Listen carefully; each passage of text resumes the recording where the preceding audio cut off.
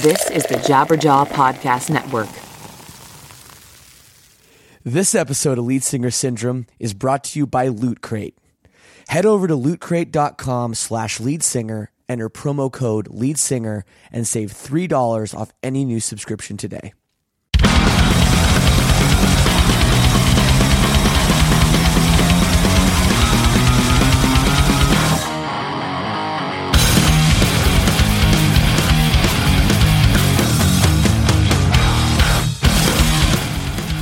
Loot Crate, baby, Loot Crate.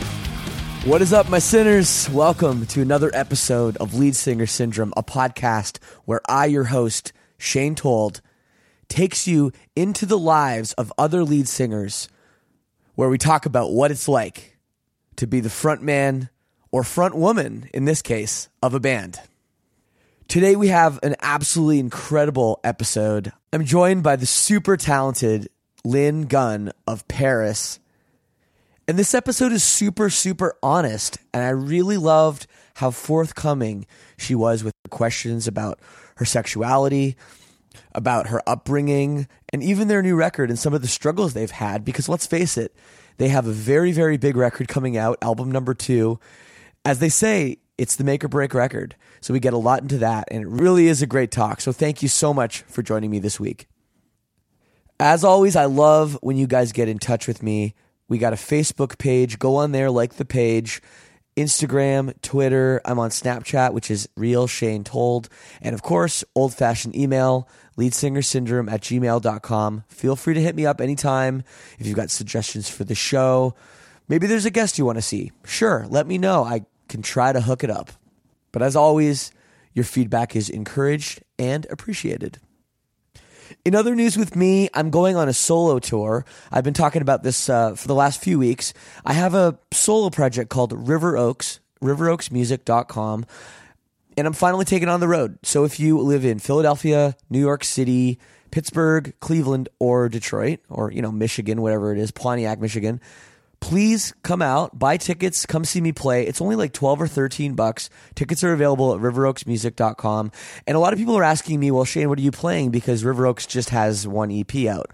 Well, I'm going to be playing a lot of Silverstein stuff. I'll play a lot of Silverstein acoustic songs, and I'll play a lot of covers, and then I'll just be hanging out. So please, whether you're a fan of my music, if you're a fan of just this show, it would be awesome for you to come out, support me, support what I do, and it really would make a difference. So again, if you're in any of those 5 cities, please look into picking up a ticket. And again, the URL is riveroaksmusic.com. Also, if you want to support the show, Christmas is coming up, and I know a lot of you guys are going to be buying stuff on Amazon.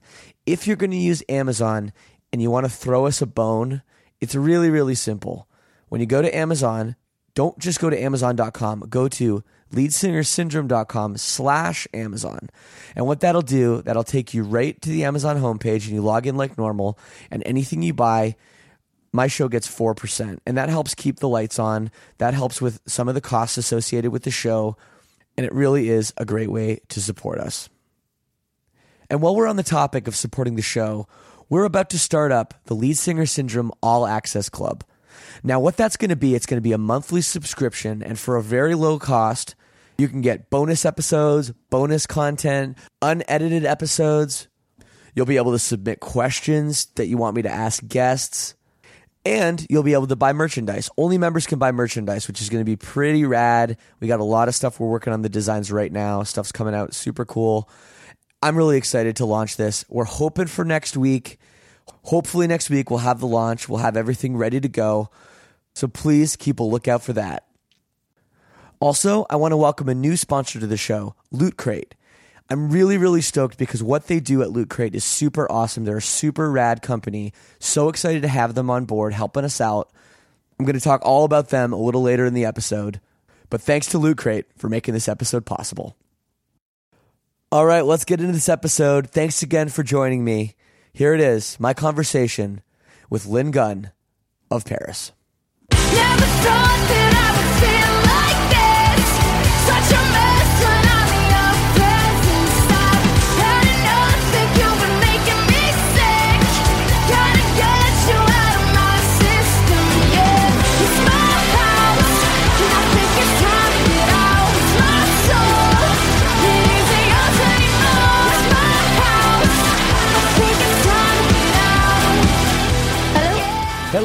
Hello. Hi, How's Lindsay. it going? So good. How are you? Good. Nice to not officially meet you, but nice to phone call meet you. Nice to phone call meet you. Well, we met before. When did we meet? We met on Warped Tour in 2015.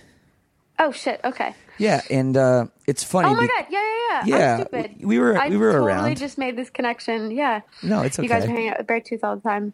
We definitely were. Yeah, Silvertooth. Silvertooth. Yes. What?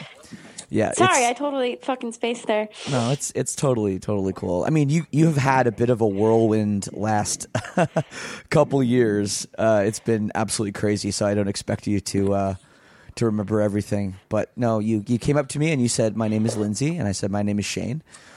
And do you go by Lindsay or do you go by Lynn? Either or. Usually my closer friends will call me Lindsay. Yeah, because but Lynn Gunn has got to be like the coolest stage name ever. Yeah, it's like my evil alter ego name, I guess. No, but it's like you kind of lucked out that you know, like a lot of times, you know, like actors and stuff will like shorten their names because they have kind of a mouthful last name.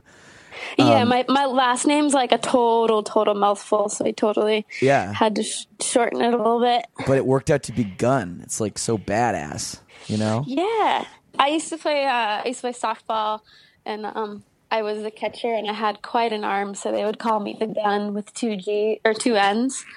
Like I had it on my helmet and stuff, so it was kind of something. I was like, I'll bring this back. There you go. So, are you a big baseball fan? I mean, you're from Boston area. It's kind of a thing there. Red Sox all the way. Yeah. I haven't been keeping up recently, but I used to do when I was playing softball, especially. Yeah. What about yourself? Oh yeah, no, I'm a huge baseball fan. I'm a Blue Jays fan, so like we're basically like arch nemesis. Ooh, yeah, I gotta go.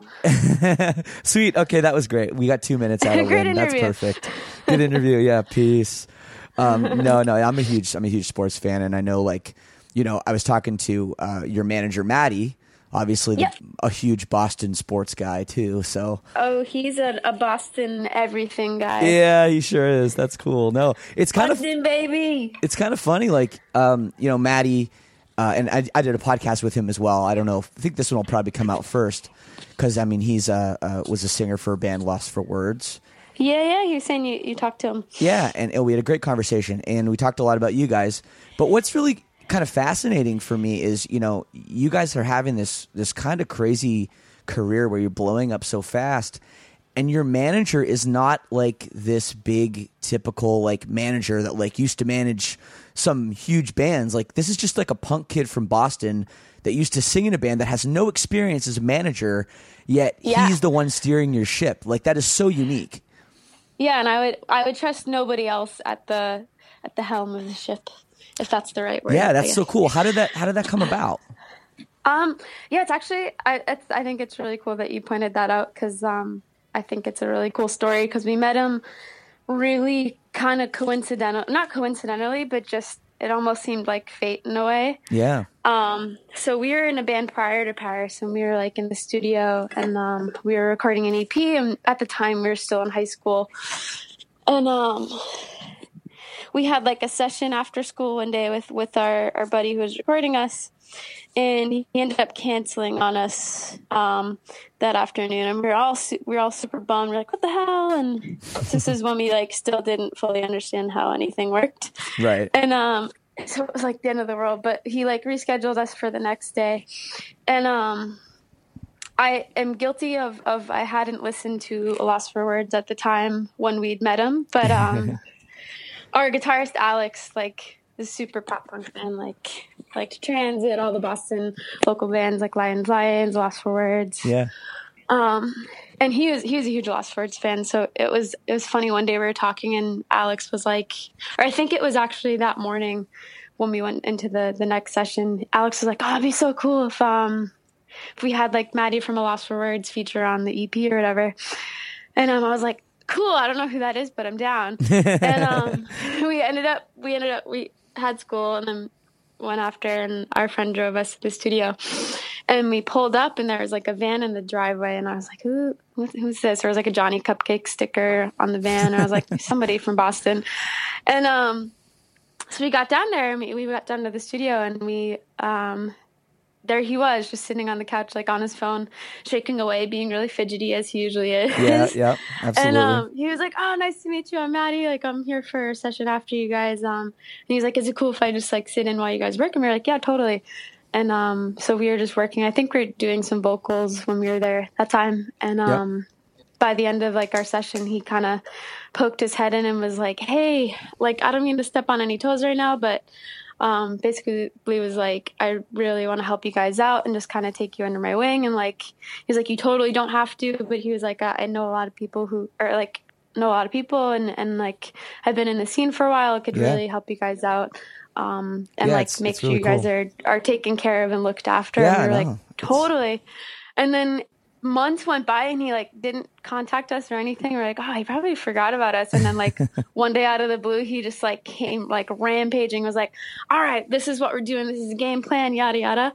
And so we just started kind of playing around locally, and just eventually we got signed to Rise and pulled on 2 other managers, and here we are now.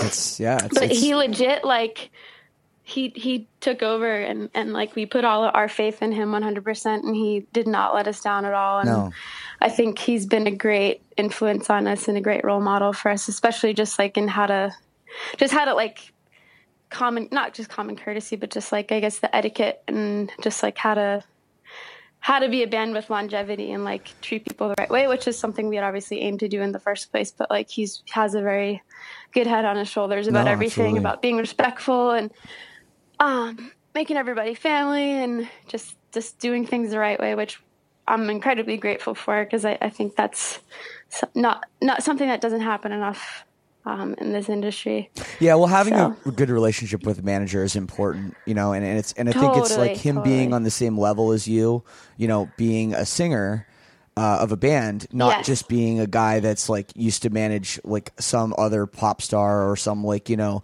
other band that was big 10 years ago and now they're trying to do it again. You know, it's because you know, having like a real, you know, and he really feels like part of the team, you know, too, which is cool. But, you know, he's had a hell of a job. I mean, you guys have, it's been crazy. Like, I don't know if I can think of a band, like you guys are still on your first record.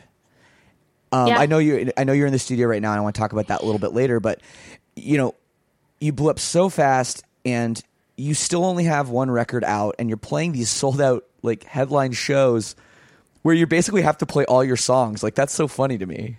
The only songs we know. Yeah, you have like 12 songs and you have to play them all basically. Like, that's so funny. Yeah. Yeah, I mean, we totally have the same reaction of just kind of like, how the fuck did this happen and what is going on? But we're incredibly grateful and super stoked for everything, and are just riding with it and seeing where we're going to go with it. There must be times like I mean, you're only 22. I shouldn't say you're only 22. You're 22. You're young. You're 22. And it must be crazy to walk out, like, you guys did like Lollapalooza and, you know, like stuff like that, to just walk out on stage. Like, do you feel like, has it hit you like that you belong, or do you still feel like this is just crazy? It's been funny, because I think a lot of people expect, like, when you get into that position, or actually, no, I think people are pretty 50-50 on it. People either expect you to like completely crack and be like, what the fuck?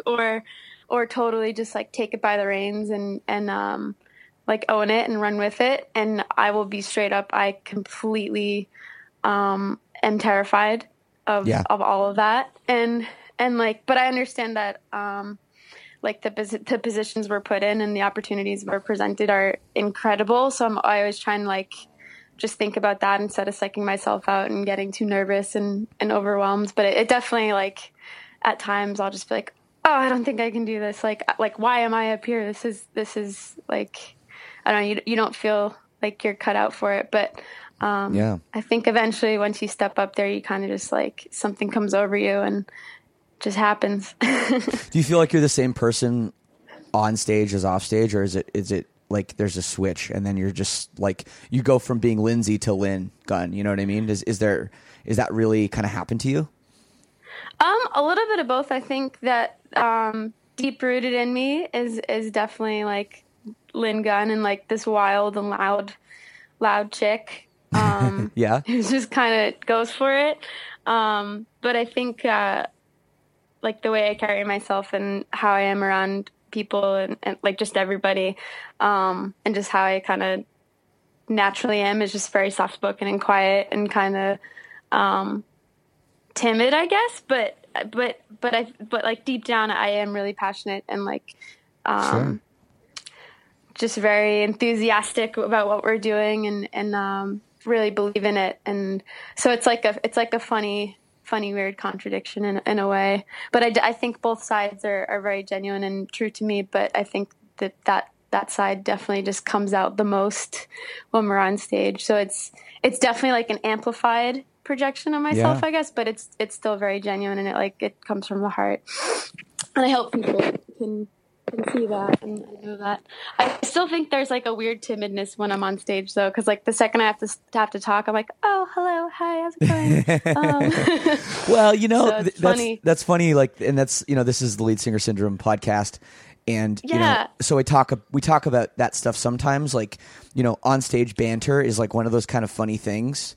Because terrifying. there's bands, it is terrifying. And you know, there's bands that kind of get up there, especially like, you know, I know you come from Boston, like I'm sure you've seen so many hardcore bands like play, and you come from that, and there's like this like, you get up there and you're like, what the fuck is up, Boston? You know, Yeah. and like I there's want to see you rip someone's face off. right, and there's that like tough thing, which is like a lot of times it's very contrived. And, Yeah, you know, and there's bands totally. that'll get up there and basically like they'll say the same things in between songs, more or less. They'll just insert city here. And, Yeah. and I'm like very much not that way. Like I kind of just like, you know, I just try to be myself and try to like Totally. understand that everyone there is in the same environment as me and like play to the environment.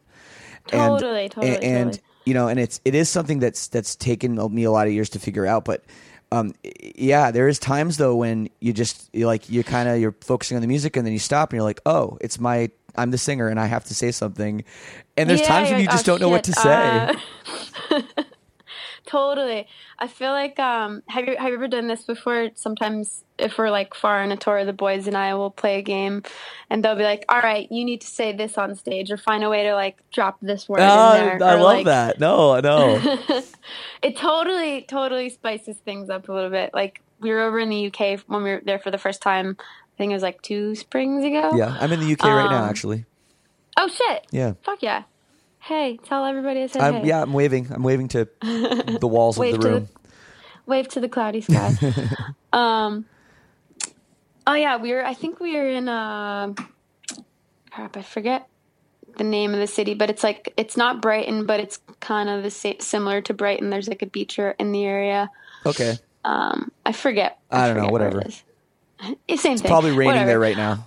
Yeah, we were there and like I remember we were like really stressed out that day or something, and one of our other managers, Nate, was with us, and he's super goofy and likes to prank people constantly and just do stupid shit. And he was like, all right, you're going on stage, and he was like, you're saying this, and this, and I think I had to say like Heronius, Bill Clinton, and then like one other thing, and like Erroneous? Heronius, and I don't even know what it means. Erroneous, I'm not sure what that means either. I know erroneous would mean like an error, but erroneous, no, I don't know that word. It might have been erroneous. Erroneous on both yeah. counts. It's like Wedding Crashers. I know that movie like off by heart, but okay, Bill Clinton, yeah, and you managed to work it in? I did. I think I like panicked and I just said, I think it was like right before we started playing a song, I went, Psst, Bill Clinton, and everybody was like, what the fuck? Because I don't think anybody really over there knows who he is fully, especially like the younger generations. You've probably heard of him. Like, I've heard the names, I don't know who he is. Oh, you do a nice accent. That's great. Thank you, I try.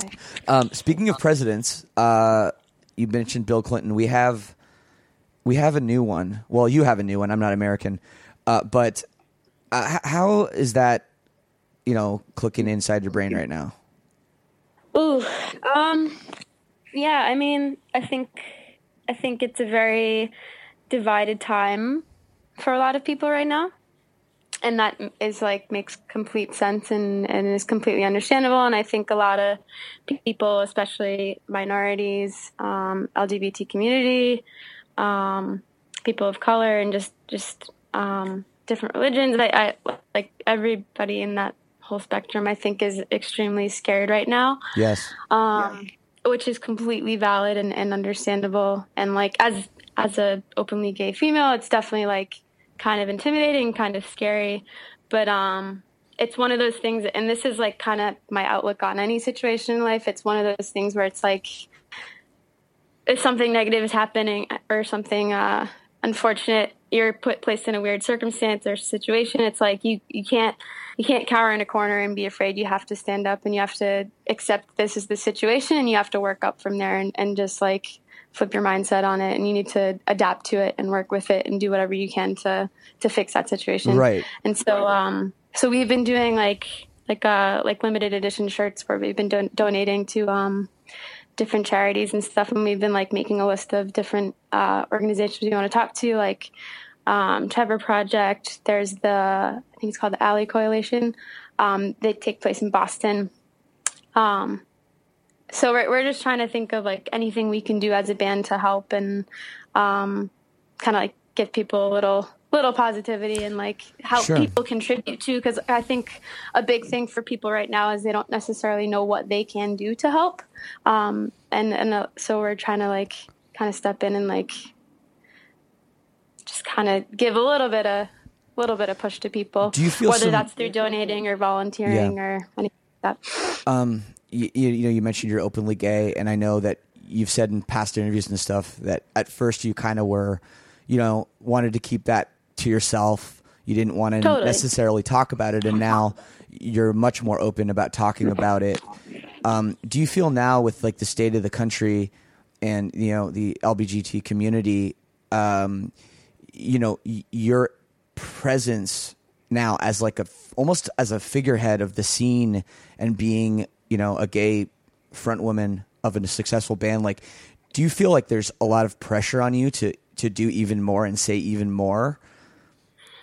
To an extent, yeah. And it's always been kind of like a push and pull in my head, because it's one of those things where it's like, I don't want this to be something that's like a defining factor of our career, or like to get in the way, or not even get in the way, but just like be a distraction from what we're doing. Yeah. But I have realized it's incredibly important, especially in this day and age, especially during these times, like with everything going on. Visibility and representation is incredibly important right now. So I'm just looking at it in that way. And I think, I think that's kind of my take on it right now. I'm just trying to be a human at the same time and do the right thing. And that's the thing again. Go ahead. Yeah, that's what I was going to say. I think people will pull whatever they want from that.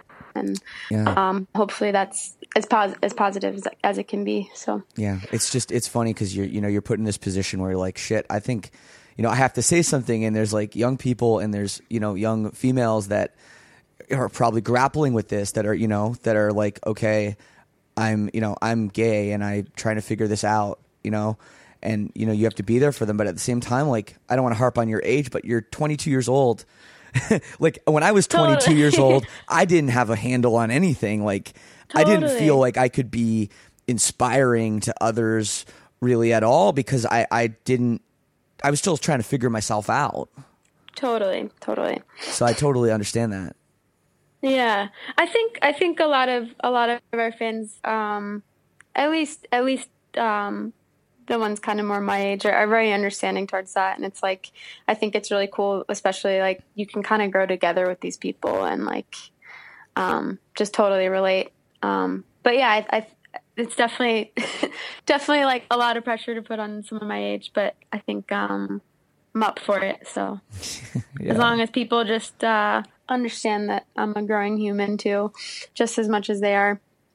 Absolutely, yeah. Well, you mentioned the thing about your career, and not wanting to be. I understand, like let's say you're at a show, and there's a percentage of the crowd that cares about things going on in the country and politics and human rights.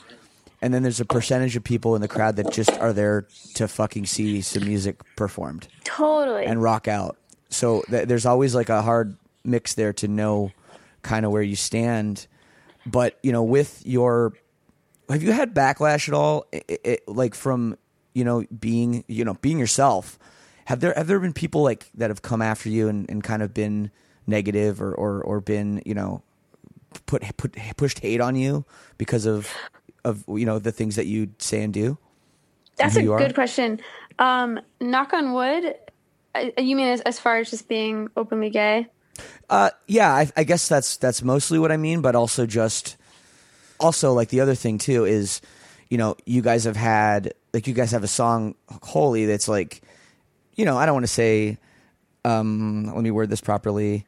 Like the undertone is like, you're not exactly stoked on Christianity is kind of the and I wonder, like, you got a lot of young fans that are female, like there's got to be parents that are like, okay, this woman is the devil. You know what I mean? Like in Kansas and in, in the backwoods of Alabama, someone's like, you can't listen to that fucking Paris record. What is this Euro trash shit, Yeah, totally. I think there's definitely like a big misconception. That was the last part. That was funny. Yeah, I was laughing at my own joke. I'm glad you caught the. What is this French band? They suck.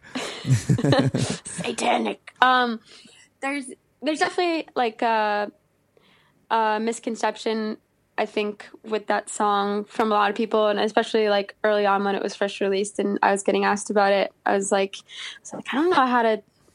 I didn't know how to like talk about anything properly, or like in a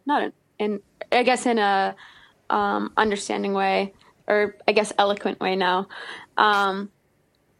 And someone like asked me about it. I was like, oh, it's about like a bad Christian. And like it totally got like taken out of context and like blown out of proportion. What I really meant was it's just about kind of religious hypocrisy and just hypocrisy in general. Mm-hmm. It was about like a friend's mother who is incredibly religious and would kind of force that stuff down our throats constantly when she herself was not a great person. Yeah. So, and it was just funny. It's just kind of, I think that's something that's very prevalent in religion, but also just any other aspect in life. People are easy to dish out the flaws of other people, but they can't look at their own. Yeah. I've written many songs it's just mostly about that myself. Yeah. Totally. you know. Has that ever happened where our band is like a vegetarian band. Mm-hmm. And we have vegans and whatever, and we used to work with like, PETA and we used to do a bunch of stuff like for animal rights. And I had parents emailing me saying stuff like, my daughter wants to go vegan because of you and blah, blah, blah. And like people getting mad at me for that. Such a disaster. Right. Like, oh my God, can you believe it? And so I just wonder if that's happened to you, where there's been people being like, you're going to bring my daughter to the dark side with your filth, like, has that happened to you at all? I'm just curious if that's ever happened. Knock on wood, it has never been like a weird confrontational thing with a parent or that's good. Or anything. It's been like amazing, and I'm actually genuinely shocked at like the amount of support and just like positivity behind it. I know. Totally. But I maybe like things have popped up in emails and stuff, and we've had like I think a satirical, or did I say that properly? Satiric. It was like a satire article. I think they know what you mean. Yeah. Satirical is correct. I'm pretty sure.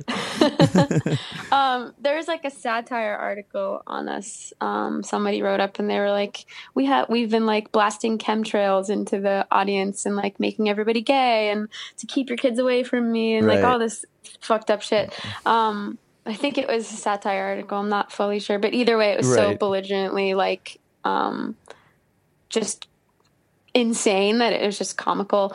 But it definitely like, I think with this situation, I think a lot of times with people coming out and people like figuring out their sexuality, is a lot of people are still very much like not unsure of it, but they're just unsure of like how to deal with it at home and like what to do with their family. And I think like our shows offer like a good kind of safe environment, and like just our fan base in general kind of offers a safe place for a lot of people who are still kind of on the fence on where they stand about that. I think a lot of lot of fans have like found the courage to come out, but I think a lot of like, they're obviously doing it at their own leisure, and I think that's incredibly important and at their own pace. But yeah, we had some girl come out during our meet and greet to her mom, and she wrote on a piece of paper, "Mom, I'm gay," and she like showed it to me kind of secretly, and I was like, is this it's like, this is a big moment. Are you like, is this okay? We were like about to take a picture, and she was like, yeah, it's fine. She knows, and I was like, oh, okay. And her mom was like standing off to the side watching us take the picture. And then right when they snapped the photo, she like held it up, and her mom was like, "What? Really? This is how you tell me?" And her mom was super cool and supportive about it. And it was like a really, really cute moment. So, but yeah, honestly, knock on wood, like almost every reaction has been incredibly positive and supportive. And I think that's saying a lot about people in general, which is really cool. Absolutely. What about your family? You talk about, someone telling their mom. What was your family structure like growing up? Did you have brothers and sisters? Like, are your parents still together? We got a nice, happy family. My mom and dad are still together. I have an older brother, and but my parents are like the greatest people in the whole world, and they've just been incredibly supportive of awesome everything that my brother and I want to do. My brother's like a chef who lives out in the mountains and didn't go to college, or he did go to college, dropped out, wanted to be a chef and climb mountains and do that. And they were like, okay, just like support yourself, and as long as you can do that and as long as you're happy, that's what matters. So we've definitely lucked out in the family department. And I'm incredibly grateful for that. That's great. So you and your brother were close when you were younger. How much older is he than you? He's like 3 or 4 years older than me. So whenever, like if I was in the 5th grade, he was in the 8th grade. When I was a freshman in high school, he was a senior. So we definitely fought a lot, like during those years, just because I was a little asshole when I was a teenager. I still am. But we definitely got into some shit then, but we're totally cool now. Did he? Because I have an older sister too. I only have one sibling, and it's an older sister, and she was like definitely instrumental in getting me into music. Like 100%. Like if it wasn't for my older sister, and she listens to this show, so hi Rena. Hi Rena. Yeah, she's the best. If it wasn't for her, I definitely would never listen to like, some of the bands that got me into, music, that I started playing guitar and stuff. Is that similar to your situation at all? Did your brother show you some bands? Oh yeah, 100%. And this is funny because like when we first would start to get interviewed and like asked about like our just background in our life, I totally like feel like I just blocked this section of my life out of my head and like never even mentioned it. But my brother totally like inspired me to play music and play guitar, and got me into all the classics when he was in when he was like in the 8th grade and I was in the 5th grade. He was like showing me AC/DC, Led Zeppelin, cool. Metallica, like all the classics. And so he like started playing music and playing in bands, and our middle school had like an after school jazz band, and he and like some of his buddies would always just like they'd go to jazz band, and then after they'd stay like an extra hour and just like write songs together and be like a rock band. And that was something I was like, oh, I want to do that so bad. And I'd always like stick around and just annoy the shit out of them and like let me play. And so my parents got me like a little 3/4 size like acoustic Yamaha. Yeah. How old were you at this point? 5th grade, so I was probably like maybe 10 or 11? Maybe a little, probably like 11 or 12, I want to say. And I just kind of started teaching myself. Actually, no, I think this was about the same time. Just started teaching myself, and I would get home from school before my brother sometimes, and I would like go into his room and steal his guitar and play it, and accidentally drop it, and he would find dents on it and be like, break who a the string. fuck did this?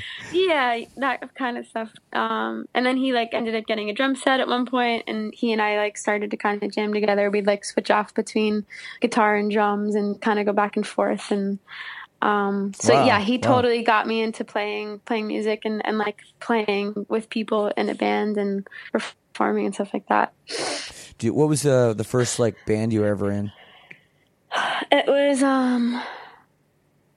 wasn't like a band. Well, I guess the first one was like I said, the after school jazz band. Right. It was like those guys, and we had like a winter recital or something, and we performed like one song, but I wouldn't really say it was like a band. But our first band was with two of my friends from high school, and then Alex in Paris now, who joined cool. at like a later point. What were you guys called, and what'd you sound like? We were called Operation Guillotine, and we sounded crazy. It was like typical like breakdown, singing break, breakdown, singing break, that kind of stuff. You were singing? Yeah, and I had no intentions of ever being a singer or like fronting a band or anything. We had like a screamer and stuff, and I was just like the quote unquote clean vocalist. But you were playing guitar. Yeah, I was playing guitar and I was singing. Yeah, it's funny. That's such a common theme on the show. Like I would say most people that are on the show, when I ask them about that, they're all like, yeah, started playing guitar, couldn't find a singer, so I just did it. Yeah. And because I was like, and it was the same for me. Like I was the only one in the room that could like remotely carry a tune. So, so I by default became the singer, and now I'm in a band where I'm just the singer. And I say you do a pretty damn good job. Oh, well, thank you. But it's a funny thing how often that happens. Yeah, I think that happened with like Fall Out Boy too. Oh, with Patrick? I remember. Yeah, I remember like hearing an interview. I could definitely see that. Yeah. It must be how we're made. The secret to success is not wanting to be a singer. The secret to being a successful singer is not wanting to be a singer. Or to do anything. Don't actually want to be it, and you will do it. Just kidding. That's really funny. We're going to take a quick break from my conversation with Lynn, but we'll be right back. I just got sent awesome new wireless earbuds from Raycon. I opened the box, opened up my phone, and literally in less than a minute, I was jamming out to my favorite tunes. What struck me right away was how well these fit, and then how amazing they sound. Definitely more bass than my other wireless headphones. But the biggest game changer is the price. The E25 earbuds they sent me start at half the price of other premium wireless earbuds on the market, have 6 hours of playtime, and really are super comfortable, whether it's music, conference calls, or binging this podcast. And there's no dangling wires or stems to distract other people if you're on a video call. The company was co-founded by Ray J, and celebrities like Snoop Dogg, Mike Tyson, and Melissa Etheridge are just a few people obsessed with Raycons. Whether you're working from home or working on your fitness, you want what you're listening to be what you're listening to, not the other distractions from the room. Everyone needs a great pair of wireless earbuds, but before you drop hundreds of dollars on a pair, check out wireless earbuds from Raycon. Now's the time to get the latest and greatest from Raycon. Get 15% off your order at buyraycon.com/LSS. That's BUYRAYCON.com/LSS for 15% off Raycon wireless earbuds. Buyraycon.com/LSS. If you're in tech, you've been there before. Feeling the pain of hiring a freelancer or new employee for designer development only to find out months later that it's not a fit. And those types of mistakes aren't cheap. Instead, Mutual Mobile, a digital technology consultancy, uses the process it's developed over the past 10 years, delivering over 600 client projects to ensure your fast and beautiful mobile or web app is finished on time and within budget. Mutual Mobile has built apps for numerous companies that have been acquired, such as Eero, acquired by Amazon, FlexDrive, acquired by Lyft, and MapMyFitness, acquired by Under Armour. You get a dedicated team to help you with your tech project from start to finish, from ideation to product shipment to maintenance and everywhere in between. Mutual Mobile designs and builds beautiful mobile and web apps that increase the value of your business. If you have design or development needs, schedule a free 30-minute consultation at mutualmobile.link/LSS to get started. That's mutualmobile.link/LSS to get started with your free consultation today. I just got to tell you about this awesome company called Loot Crate. Now, I just received my first Loot Crate in the mail. And it's so rad. I've always been into, blind box action figures, like the Kid Robot style. And of course, I'm a nerdy guy. I like retro video games and Star Wars. And I've been talking about how I started playing Pokemon Go a lot. So if you're on a quest for epic gear, housewares, and collectibles this holiday season, you got to check out Loot Crate. Loot Crate offers an epic range of pop culture items for less than $20 a month. Whether you're shopping for the geek in your life or you are that geek, Loot Crate is the best surprise that you know is coming. Every month there's a different theme and new exclusive items that you can only get with Loot Crate. So treat yourself every month or give the gift of geeking out to a friend or loved one. They're always watching. They've designed a system to keep you down. They're meddlesome. Hello, friends. It's time for a revolution. Fight the power and pave the way for a brighter tomorrow with December's Rebellious Crate, featuring exclusive items from Assassin's Creed, Mr. Robot, Firefly, and more, including an exclusive Funko Pop figure, our monthly t-shirt, and pin. Now, here's how it works. You have until the 19th of December at 9 p.m. Pacific time to subscribe and receive that month's crate. And when the cutoff happens, that's it. It's over. You cannot get it. So make sure to head over to lootcrate.com/leadsinger and enter code LEADSINGER to save $3 off any new subscription today. Again, that is lootcrate.com/leadsinger.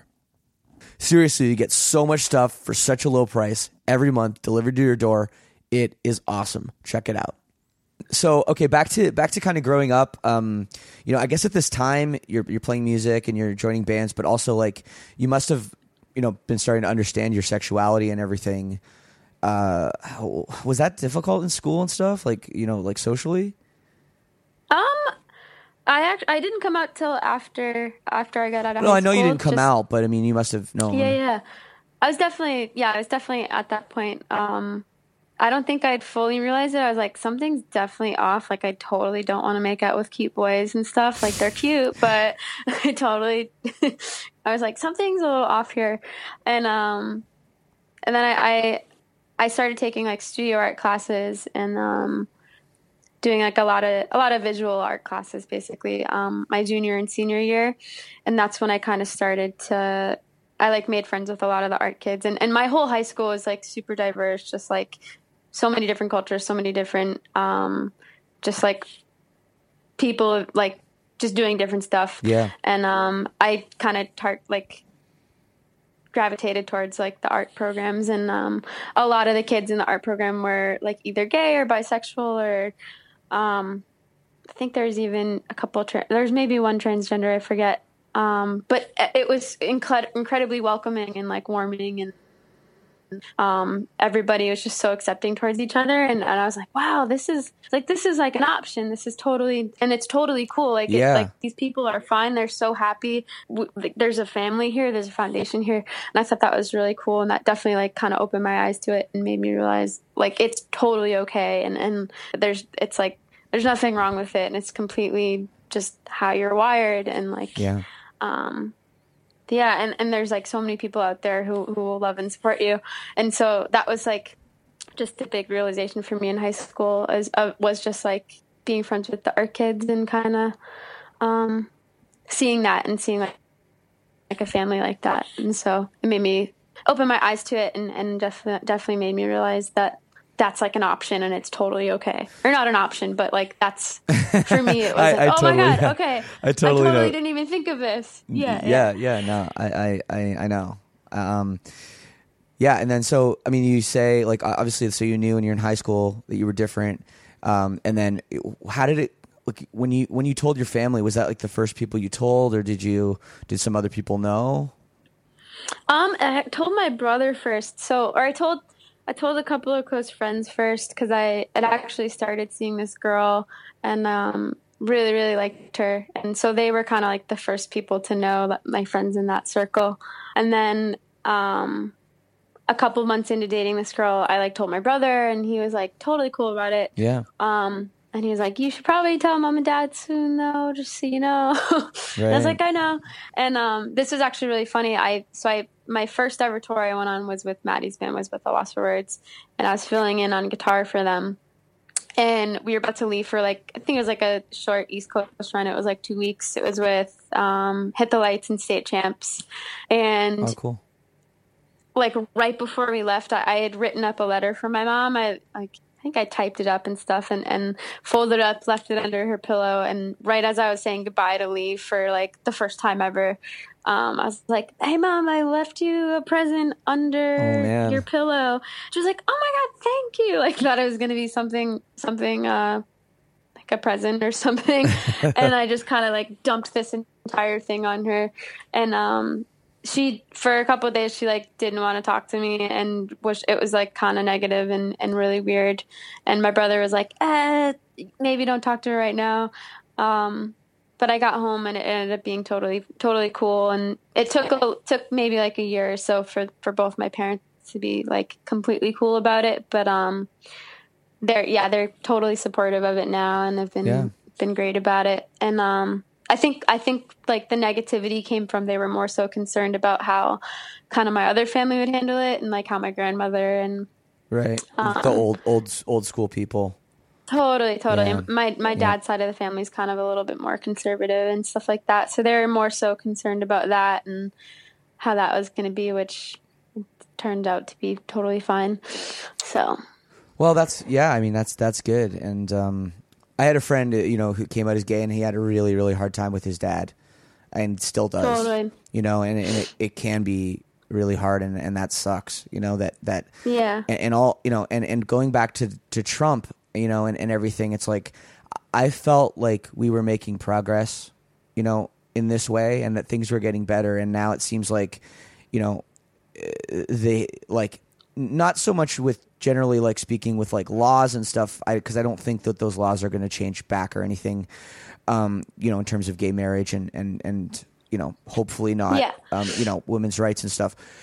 But the whole culture surrounding it is what I'm scared of people, hate being prevalent again and hate being okay. Like Facebook is bad, and Facebook comments are bad enough. People still feel like they can post things on there. But if now that there's the leader of the free world basically spewing this hate, I worry about that side. And I just thought we were going to, the baby boomers are going to die, and we're in control, our, younger generation. But I'm still scared of that, Totally.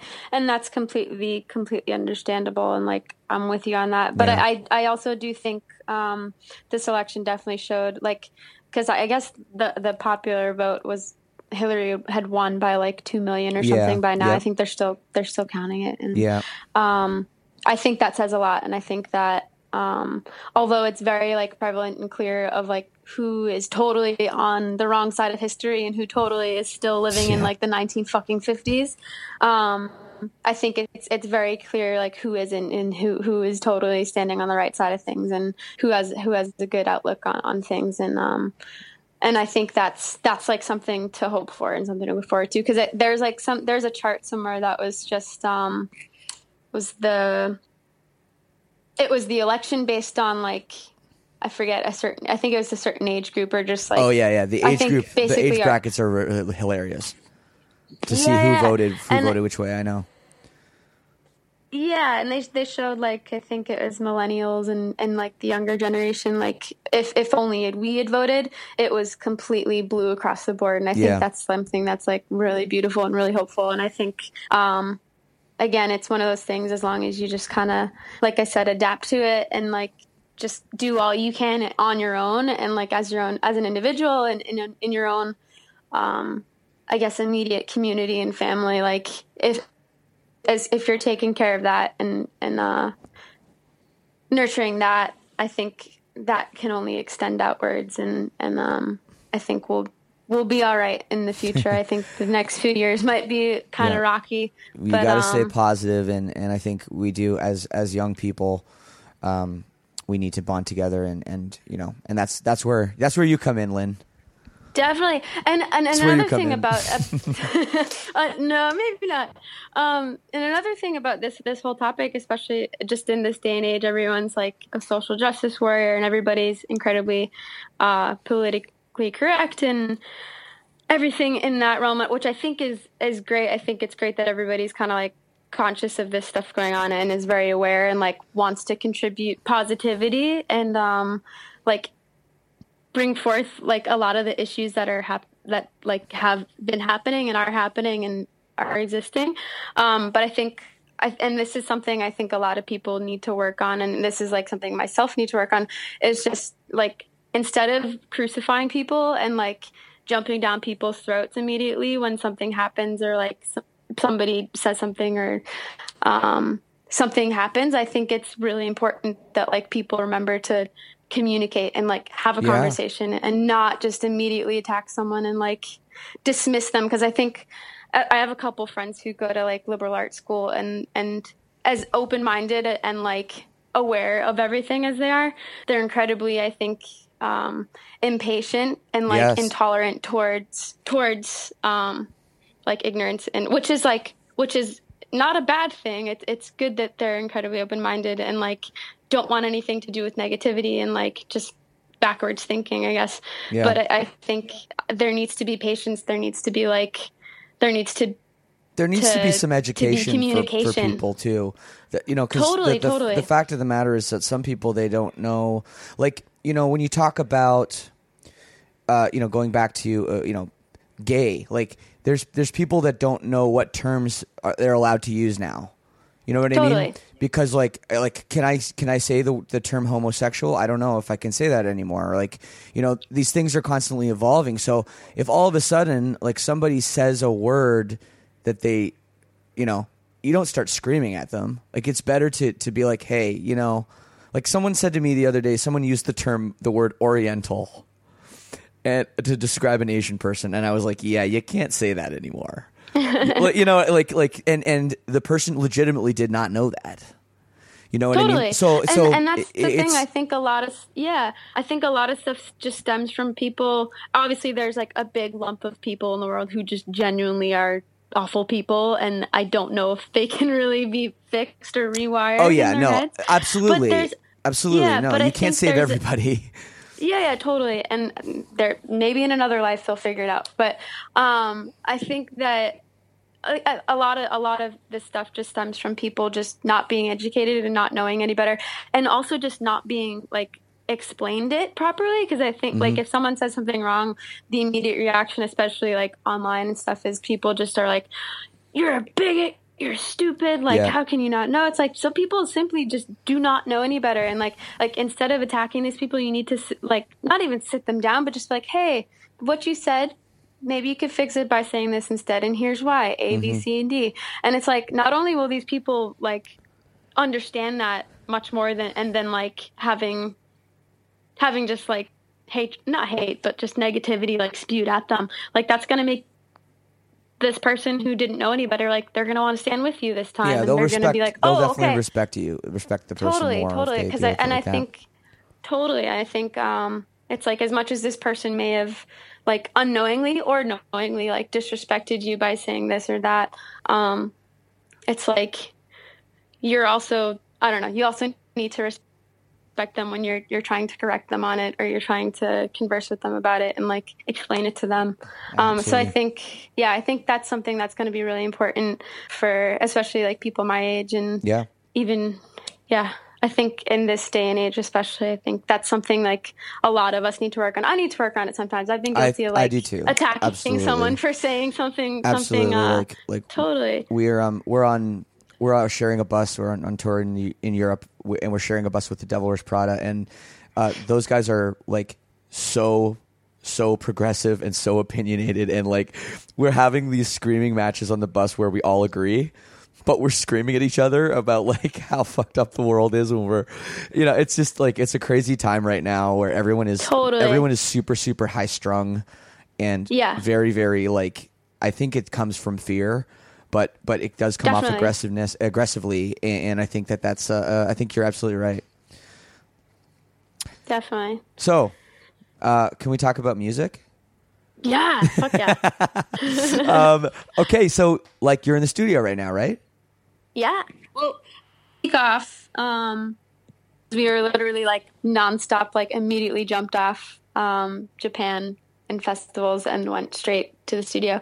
So we have like a week off and then head back. And you guys have you guys written a record? I would say it's pretty written, which is kind of like finalizing vocals and programming and putting the finishing touches on and making sure like we don't hate it when we come back to it, because we haven't like stepped away from it since we started it.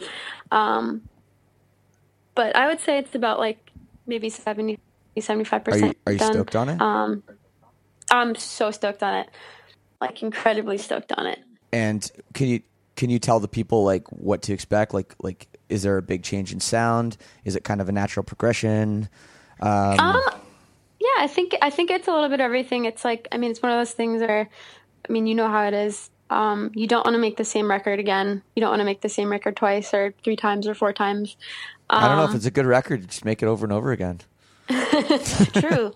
I don't know. Like I sometimes I'm like, if I love a band and I love a record, I mean, I kind of just want the sequel, to be honest with you. It happens to me a lot. Okay, touche. I think it's a good natural progression. I think everybody we've kind of shown it to so far has been like, I wasn't expecting it to take this turn, but I really like that it took this turn. It's kind of like I get it. Like it makes sense that it went this way, but like they maybe just weren't expecting it like sonically or production wise. I think there's definitely a lot of new sounds that will be incorporated and kind of like signature ones that'll kind of interweave through the record. And we even tracked like harp and some fun. Yeah, we've been doing some fun stuff. But it's still going to be dark. It's still going to be like raw and real and emotional and like everything we want to be able to deliver and look for in music and ourselves as well, just as listeners. So I hope people will enjoy it. Are you feeling pressure? This being your second record, like the second record is the make or break record for, every band. Everyone knows the sophomore slump is a thing. Totally. Did you feel, or do you feel that pressure? Is that a real thing? Because obviously when you make your first record, you don't really know if you're going to be big. You don't really know if anyone's going to hear it. But now everyone's listening. Yeah, the first record, you're kind of like, we're just going to throw these ingredients into this stew, and if they like it, they do. If they don't, they don't. And you guys made a really good stew. That was a great stew. Thank you. It was delicious. Would eat again. I would say it's probably like minestrone a little bit. Oh, yeah. Beautiful. Yeah. So now you're on to the main course, though. This is the second record main course, so you're preparing it, and you don't want to overcook it. This is the analogy's terrible. Totally. But you know what I mean. You know what I mean. Like how's that been for you? Like, has it been stressful? Totally, 100%. I will not lie at all. When we first got to the studio, like right off tour, I definitely had a few weeks where I was like severely depressed and didn't even want to get out of bed or do anything, and like did not even have like the desire to write anything, and like I was like, I've never felt so like uninspired and just like, I guess like I'd never like lost that spark to write before, and like to feel that was absolutely heartbreaking. And I was like, what the fuck is wrong with me? Well, yeah. What is it? What was that stemming from?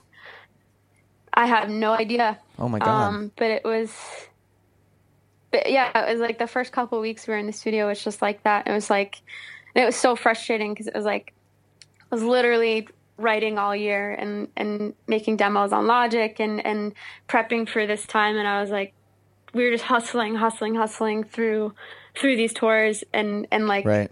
being able to record was the treat for me, especially, just us in general. Just cause I really enjoy the process, and it's so cliche to say, but, I really genuinely just love writing music and making records. And, so this was like this big, huge moment I was waiting for. I was like, I'm going to let loose. Like, it's going to be so good. Like, and as soon as we got there, my brain and everything just kind of like shut down and was like, no. And I don't know how it happened or why it happened, but eventually got pulled out of it slowly. Like little moments would be there where it would just like an idea would come and we'd run with it. But it was definitely totally a struggle. I think it was definitely like a lot of stress, maybe subconsciously seeping in that I wasn't aware of. But yeah, I worked through it, and it's we got what we needed from it. Great. Well, yeah, it can be daunting too, to be like, okay, we've, especially when it's been go, like all these shows, all these tours, going overseas, flying, jet lag. And then all of a sudden it's like, okay, Lynn, write a record. We're going to the studio in 2 weeks. I don't, yeah, you're like, but I don't even know how to be a person. Never mind, like talk about experiences as being one.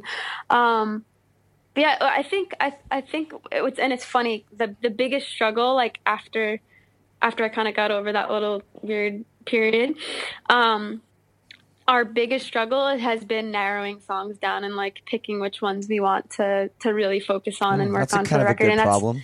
It's a very, very good problem, and I'm totally not complaining about it whatsoever. But I think that's like where the pressure's kind of coming in now, is like, all right, where does this song fit in? Where is this going to go? Like, how is this going to roll out? Still trying, like, kind of figuring out, I guess, the theme and the overall, like the visual side of things too, especially.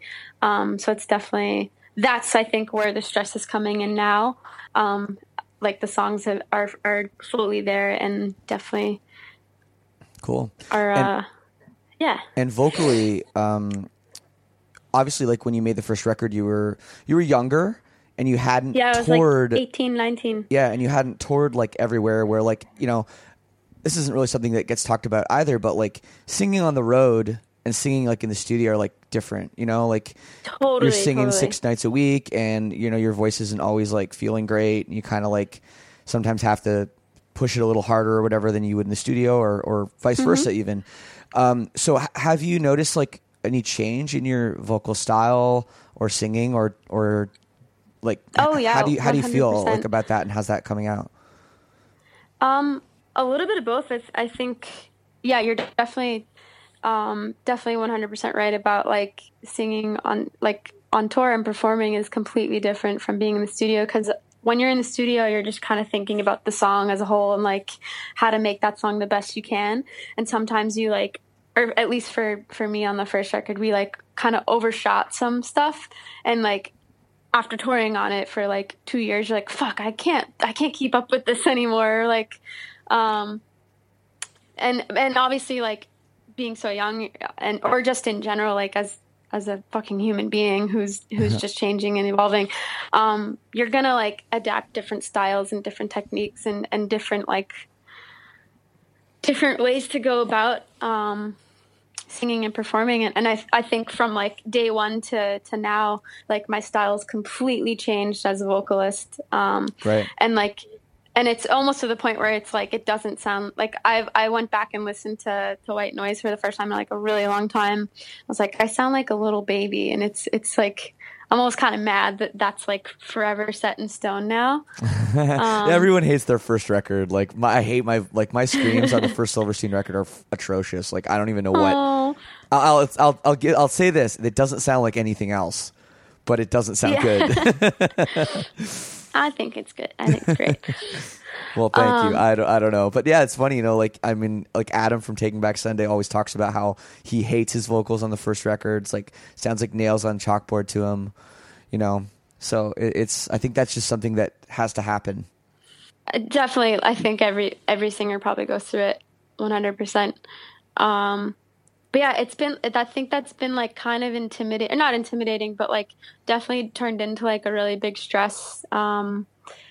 Especially when we like did like Jimmy Kimmel and like a lot more, I guess, taped and recorded performances, because like, you know how it is if you're getting recorded and like put onto a TV or like a live stream or whatever. Yeah. It's like, it's not going to sound like it is going to sound live. It's not going to sound like it is on the record. No. Like, it's going to sound weird and it's going to sound fucked up, and it's so frustrating. It's true. No one Like, sounds good on knowing TV. that people, yeah, and that's unless you're like fucking Bieber or something, but Yeah, like, but who knows? then it's fake. It should probably, It's fake. Yeah, totally. Yeah. But yeah, it's like, that was a huge stress for me, like towards the end, especially. And I feel like when we first started out as a band, like, and first started touring, I definitely was stupid and like went on YouTube and like looked at people's comments and saw what they're saying on like our live videos, and just was completely like destroyed my confidence as a singer. And like, and that even carried over into now, and like throughout our entire career so far. Like, I've always just kind of like try really hard and work really hard at it, but just like still have that at the back of your mind of like, all right, people are waiting for you to fuck up. And it's like totally not healthy and not cool, but yeah. So it's definitely been like a weird kind of overhanging cloud on this next record of like, all right, just be a little more weary of your voice and like how you're going to be performing these songs live and how that's going to translate, and but also not wanting to compromise the songs and the recordings. Oh at the no, same time. that's like the thing when I make a record, I like I don't know, like you have a vocal range, we all have a vocal range. Like, I cut myself off at like about a B, you know, it's like where I cut myself off. And but there's definitely like notes that I'm going to hit in the studio, and I'm like, this is going to be so hard to do, sing this song live. Yeah. And I never, yeah. I never change it anyways. I always just do it anyways. And I'm like, I'll figure it out later. And then like, yeah. And then 6 months later when we're on tour and the band like, let's play this song. And I'm like, oh no, like this song is so hard to sing, you know? So that's a real thing. Totally. Yeah, I actually, so I started taking like, what the hell's going on? Oh, someone's trying to call me. I'm going to hang up on this person. Hang on. Go away, Nate. Go away. Yeah, so I started taking lessons from this lady like halfway through our record cycle. I started, her name's Wendy Parr, and she's worked with like a Sarah Bareilles and like, that doesn't matter. Anyway. And she was telling me the other day, I was like in one of our lessons, and she was like, really think about what keys the songs are in when you guys are recording. I was like, well, that's a little late because we kind of like recorded half of them already and like can't really change them. But she told me, I guess when you sing live, because of adrenaline and because of like nerves and excitement, your voice goes up like 3 cents or I forget the proper terminology, Really? but it goes up very, very slightly. And so like lower stuff is like even harder to sing, and Yeah. so like, and higher stuff is I guess a little bit easier to sing because you're just amped up, which makes sense because I feel like when you're in the studio you're super relaxed and you're not really thinking about that, and then as soon as you get on stage it's like, okay, Yeah. your body's gonna act against it, kind of. Well, sometimes for me, like I find it's harder to get up to the notes live because like you're running around and you've just sang like all these songs in a row, and you're sweaty and you're tired, and you know, and you've sang like every night that week, and you're just like and done. you've been doing cardio basically for like an hour. Exactly.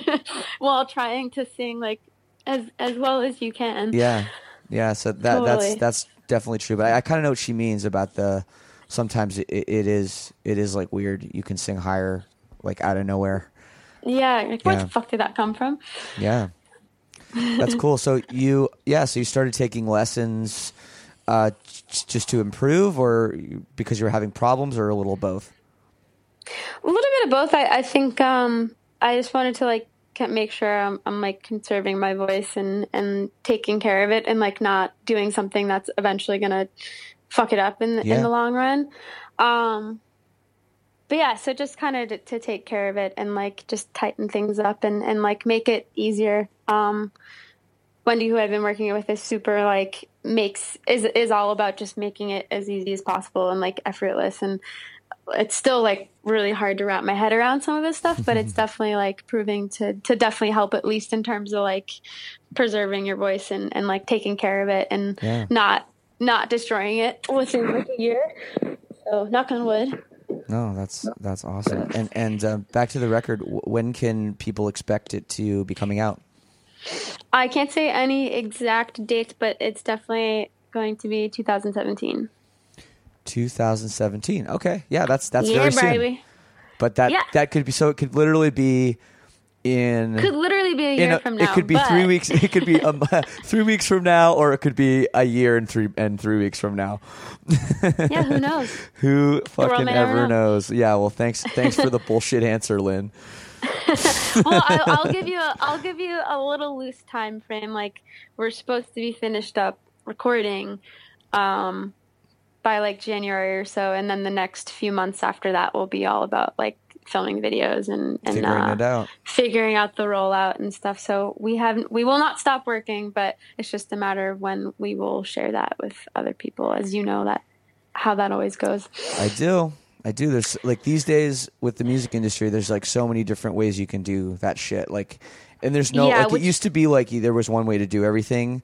And now there's like a million ways, and who even knows what the right way is anymore. Yeah. Which is definitely like another added on stress of like, okay, people are now making fucking short films and like doing crazy shit with the rollouts of the records and just like to bring it to a next level. So it's like, okay, how are we going to do that? And how do we like not get lumped into everybody else? And how are we going to do that? Well, I mean, you guys everybody on board have with it. So much hype. It's been so great having you on the show, and thank you for taking the time. And I think, like 2015 was the year of Paris, and then 2016 was the year of Paris, and I think 2017 also going to be the year of Paris, and many years to come. So it's just really, really great to see you guys continuing to have so much success. I appreciate that very much. Thank you. Yeah, thank you. Anything else you want to tell the people, or anything we missed? No, just thank you so much for having me and chatting and I guess to everybody else, be patient. It's coming. It's coming. I promise. Don't freak out. It's coming. It's recorded. Things have been recorded. Yes. So absolutely. All right. Well, thank you so much, Lindsay. We'll cross paths soon. What'd you say? Hopefully we'll cross paths soon again. I know. I hope so. It's been a while. So, or like take us on tour or something. If you want, we'll come Ooh. hang. I'm putting it out there publicly. My Dr. Evil pose is going on right now. Ooh, but nobody yes. can see it. We would like $1 million. That would be pretty fucking cool. Yeah, that's our guarantee. So hope you can afford it. All right. Thank you so much, Lindsay. All right, thank you, Shane. Yeah, you have a great day. You too. Okay, bye now. Bye. So there it is, my conversation with Lindsay, or Lynn. Regardless, an incredible front woman, and she is just so cool. It's so nice to have her on the show. Thank you to her manager, Maddie, for making it happen. And make sure you keep your ear to the ground, because I'm sure there's going to be a new Paris single, probably out pretty damn soon. Next week, we'll be back with an all-new episode of Lead Singer Syndrome, just like every week. The show comes out on Monday, so make sure you're subscribed. And if you like the show, tell a friend. Please, let's keep spreading the word on this. That's really how these things grow, through word of mouth. As always, I'll leave you with a tune. Here's the song we talk about a little bit in the podcast. This is the song Holy by Paris on Lead Singer Syndrome. Peace and love. We'll see you next week.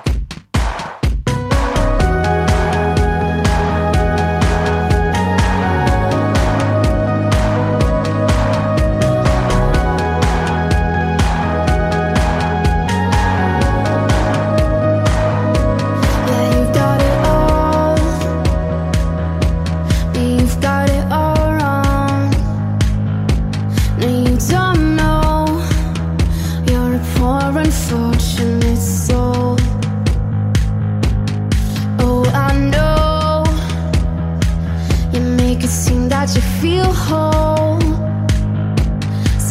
don't know.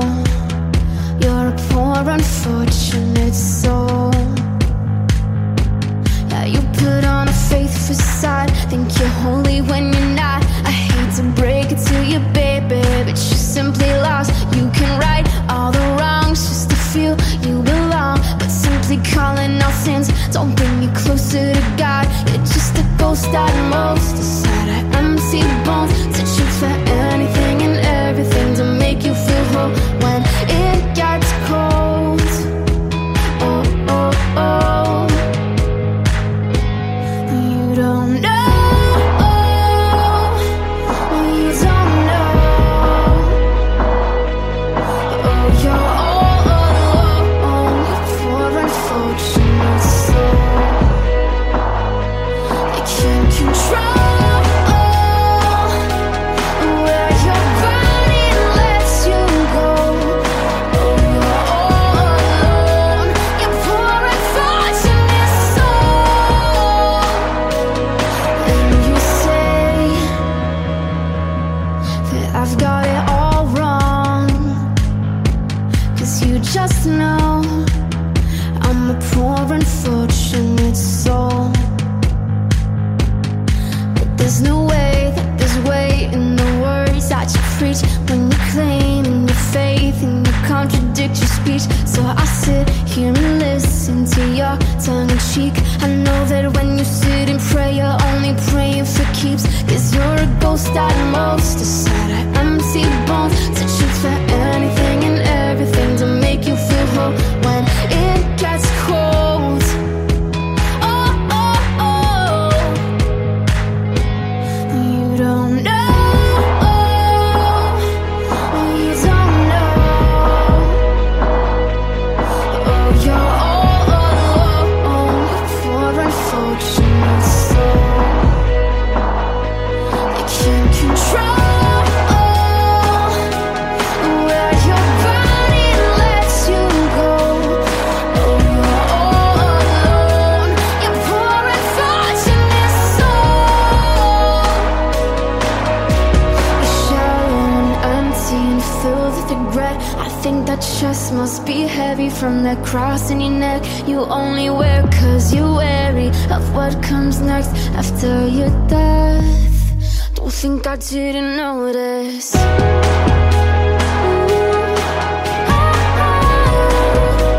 Don't think I didn't notice.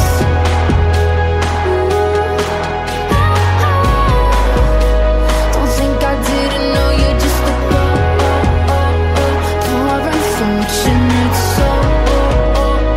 Poor unfortunate. Poor unfortunate soul. Poor unfortunate. You got it all. Poor unfortunate. You got it all. Poor unfortunate.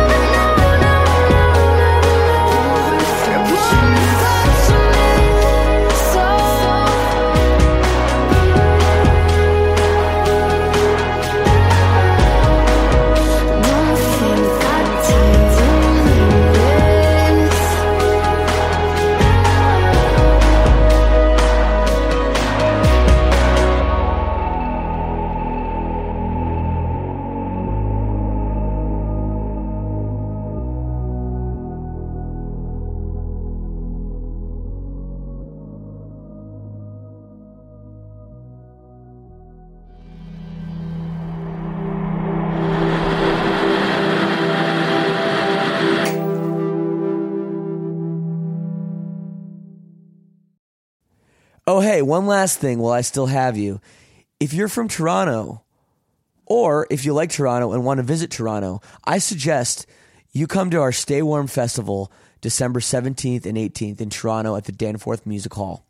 My band Silverstein has curated the lineup. We have such amazing bands as American Nightmare, Citizen, Code Orange, Protest the Hero, Flatliners, Wilhelm Scream, River Oaks, and many, many more. Check out staywarm.soundrink.com. We got general admission and VIP tickets available. Trust me, this is not a show you want to miss. So many great bands. Thanks again, Toronto. Once again, that's December 17th and 18th at the Danforth Music Hall. And the ticket link is staywarm.soundrink.com. We'll see you there.